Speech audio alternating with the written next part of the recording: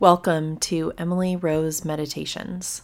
I'm your host, Emily, and today we'll be sitting with the 11th chapter of The Cloud of Unknowing. So find a comfortable seat, take a deep breath, and open your heart to receive these words. The purpose of my comments is not to place a burden of guilt on you. I want you to evaluate carefully each thought that stirs your mind when you contemplate God. If an idea leads to sin, put a stop to it immediately. If you become careless about your early thoughts, you will have greater difficulty later. Everyone sins, but watch out for increasing sinfulness. True disciples can always avoid carelessness. Neglecting simple things prepares you for worse sins.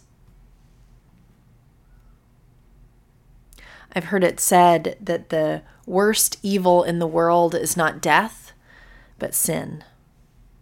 Our culture would have us believe the reverse, that sins aren't so bad, really, but death is definitely super bad.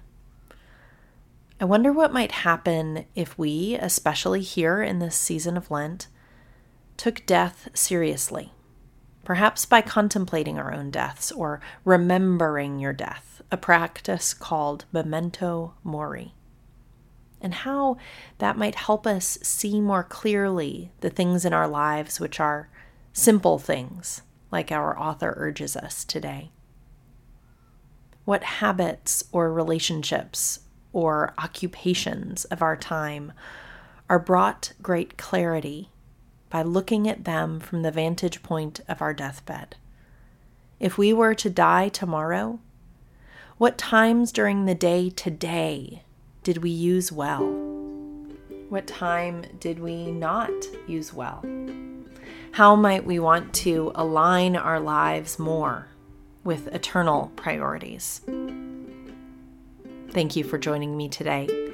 The peace of Christ be with you.